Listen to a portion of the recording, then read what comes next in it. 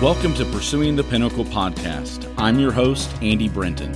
Each week, you will hear engaging tips and strategies in order to live your absolute best life as a Christian. So let's begin with today's portion of Practical Christian Living.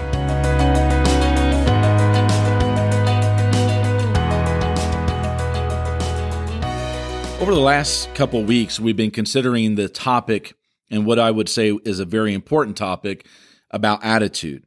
We considered the indicator of attitude and how the perspective of life is dictated or changes by the attitude that we have.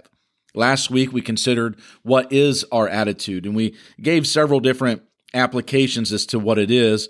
But when the attitude is positive and conducive to growth, we understand that the mind expands and progress begins. Well, this week, we're going to consider why our attitude is important.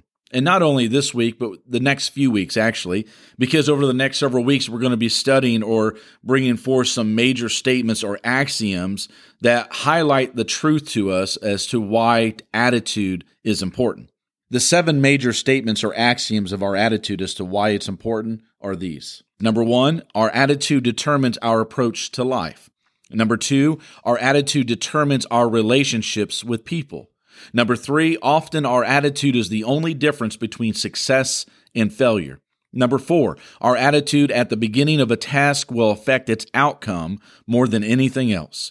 Number 5, our attitude can turn our problems into blessings. Number 6, our attitude can give us an uncommonly positive perspective. And number 7, our attitude is not automatically good just because we are Christians. And so I hope and pray that you will tune in to each and every one of those major statements of attitude and as to why it's so important. So let's begin now with today's topic. We live in a world of words. And attached to those words are meanings that bring a variety of responses from us and from others. Words such as happiness, acceptance, peace, and success, these all describe what most of us desire to have in this life. But there is one word that will either heighten the possibility of our desires being fulfilled or prevent them from becoming a reality within us. For some, attitude presents a difficulty in every opportunity, but for others, it presents an opportunity in every difficulty. There are some who climb with a positive attitude, while there are others who fall with a negative perspective.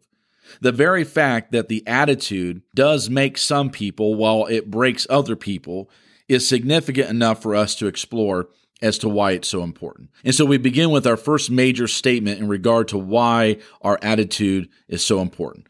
That major statement is this: our attitude determines our approach to life. I believe the story of the 2 buckets underlines this truth about this major statement. One bucket was an optimist, and the other was a pessimist. "There's never been a life as disappointing as mine," said the empty bucket as it approached the well. "I always come to the well empty and never feeling full." "There has never been a life as happy as mine," said the full bucket as it left the well. "I always come to the well empty, but I always leave feeling full." You see, our attitude tells us what we expect from this life. And one of the valid ways to test our attitude is to answer this question: do I feel like my world is treating me well?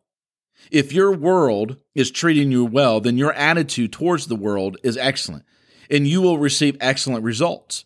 If you feel so-so about the world, your response from the world will be average.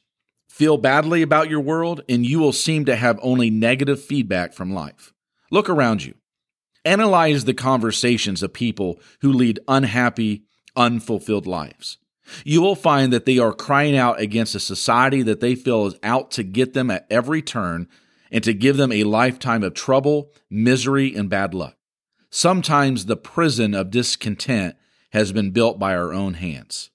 The world does not care whether we free ourselves from this self-made prison or not, because the world marches on. Adopting a good, healthy attitude toward life does not affect society nearly as much as it affects us personally. The change cannot come from others. It must come from us. It must come from within. The Apostle Paul had a terrible background to overcome. He told Timothy that he was the chief of sinners.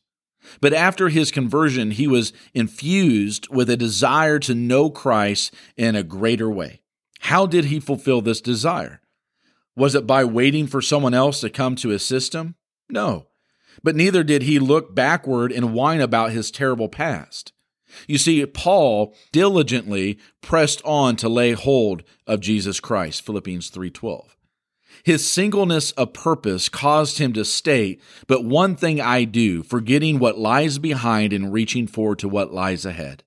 I press on toward the goal for the prize of the upward call of God in Christ Jesus." We are individually responsible for our view of life. In fact, the Bible says, "Whatever a man sows, this he will also reap," Galatians 6:7. Our attitude and our action toward life help determine what happens to us. It is impossible for us to tailor-make every situation to fit our lives perfectly, but it is possible to tailor-make our attitudes to fit those situations. You see, the Apostle Paul beautifully demonstrated this truth while he was imprisoned in Rome. He certainly had not received a fair shake, so to speak. The atmosphere of his confinement was dark and cold, yet he writes to the church at Philippi brightly, declaring, "Rejoice in the Lord always. Again, I will say rejoice." Was Paul losing his mind? No.